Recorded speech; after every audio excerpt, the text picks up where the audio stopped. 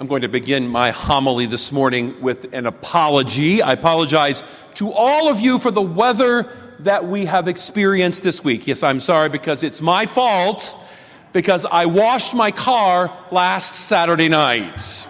I was driving home from an out-of-town obligation and decided it was as good a time as any to wash my car and detail the interior. For after winter, the interior of my car looked as bad as the exterior. It was time. So last Saturday, my car looked showcase ready, inside and out, beautiful. I vacuumed and washed windows and spit sign polished the whole thing. And I was deeply satisfied with my work, a job well done. As I turned off the garage lights like at 9:30 at night, it was like I was tucking my baby in bed for a night after a nice warm bath. And then came the dreariest week of history. Did you notice? Because I did. Every time I pulled out of my garage, it was at least sprinkling or raining.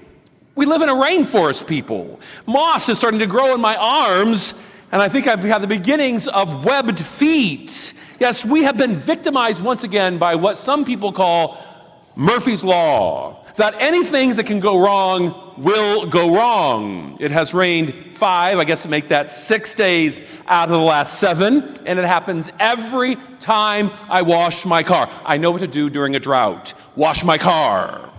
And on Wednesday, when it didn't rain, I went down south to bless a new medical facility, and when I stopped on the way home for lunch, I parked beside a row of evergreen trees. Didn't realize that they dump yellow pollen all over your car on purpose. I never thought pine trees were evil, but now I know that they are. Then 2 birds, not 1, but 2 birds made deposits on my car this week. And finally, I went to a funeral interment at a cemetery, and can you believe I stepped in dog poop? That I didn't realize until I was right in my car with my formerly clean floor mats. I ask you, who leaves dog poop at a cemetery? That is very bad karma. And I thought, seriously, why did I even try to wash this and clean this car? Now, as a storyteller, if I told you just the bland story of that, it wouldn't be funny.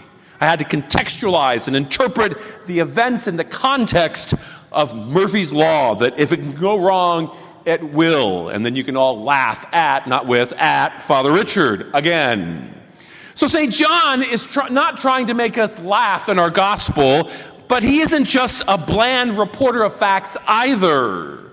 Not only is he telling the story of the Last Supper, but at the same time, he is taking a rogue group of pseudo-Christians called the Gnostics to task for doing violence to the good news in a way that we would miss if we didn't know the backstory.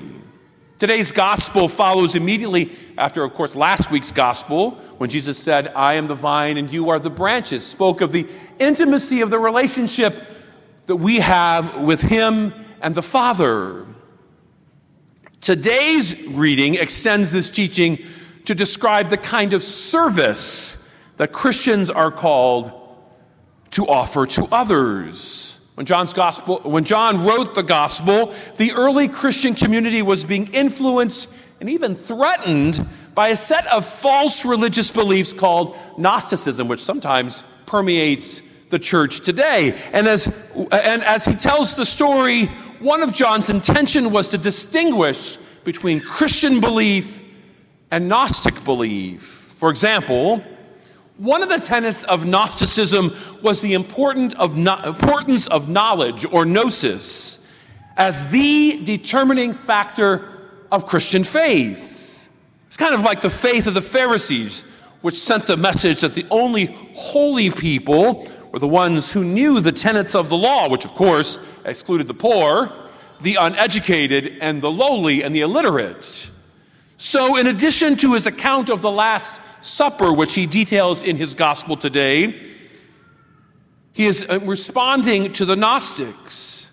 Through John's gospel, Jesus affirms that he is known by the Father and that his disciples will know the Father by knowing Jesus. In this passage, however, Jesus reminds his disciples that this knowledge isn't the end in itself. No, this knowledge must be expressed in love. Those who know Jesus well, and Jesus says his disciples do know him, will love one another unconditionally. So knowledge must necessarily lead to loving relationships. Our attempt to build up the community and the kingdom of God. And also Christian action, or we have missed the mark of what Christianity actually is. John reminds the early Christians that Jesus taught that the love is the true sign of discipleship. Even more, a true disciple shows a particular kind of love, and that is sacrificial love. In the Greek, St. John uses two words for love in this passage. The first is agape, the second is philia. The first word is most often used to describe godly love that will do something great, like Jesus' suffering and death on the cross for our sins. It is the highest and most perfect kind of love that we can experience on this earth. The second word for love is used to describe the affection of friendship. The root of the Greek word for friend comes from this second term for love, which is philia.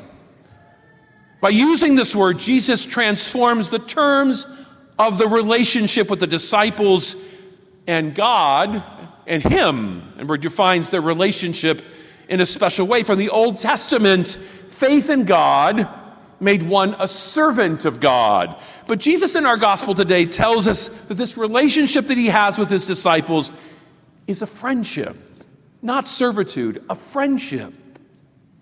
Another aspect of Gnostic belief was that a believer was an elect, chosen person set apart from the evil of the world. It is what I would call a prissy kind of thing. No mingling with the dirty little people. But Christians believe something entirely different. That's why we have, for example, the Matthew 25 Center behind us. That a disciple has been chosen and sent by Jesus to serve the world as he did. Jesus' disciples were chosen and sent into the world to bear fruit by serving others, by sacrificing for others in love. As Pope Francis challenges the priests of the church, the shepherd needs to smell like the sheep by walking with them, serving them, taking care of them, sharing their joys and sorrows. And we serve as an example to the members of the body of Christ. So this reading is part of the Last Supper discourse, right before Jesus' crucifixion. We read his instruction to the disciples in light of Jesus' death and resurrection, the greatest love ever shown to us. We know that Jesus himself gives us the greatest example and kind of love and service that he teaches us to his disciples as he lays down his life for his friends, and that is including us. This is a perfect passage on which to meditate on Mother's Day. For a real mom doesn't only know about motherhood, but they are committed to it. I've known people who teach about parenting that are disasters at being parents. It is most definitely not just about knowledge. It's about getting in the trenches with your children. It is about God's unconditional love and service in the family.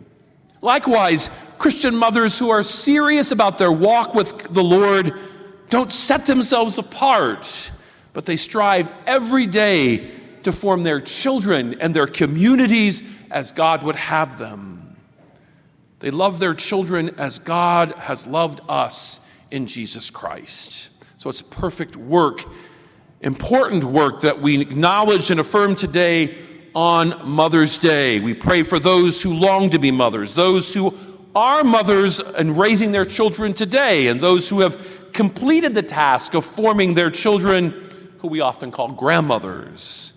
We also pray for those who spread their maternal love as mentors in a world where children are sometimes neglected, especially in the ways of faith.